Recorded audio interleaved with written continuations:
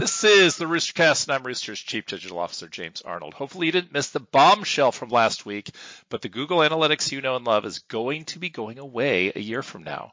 You can learn more about this just by logging into Google Analytics, where there's a helpful message telling you what's up. But all is not lost. You still will be able to access the GA4 version, something you should be working on right now. Why?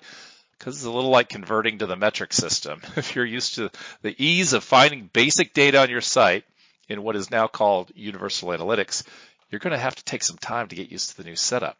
But more importantly, all of your historical data is going to disappear. GA4 requires a start from scratch approach, so the sooner you get this set up, the better you will be. Meanwhile, spend some time downloading and saving UA reports and data. You don't know what you will miss when the plug is pulled next July, and you don't want to bet your business on Google changing its mind, although it might.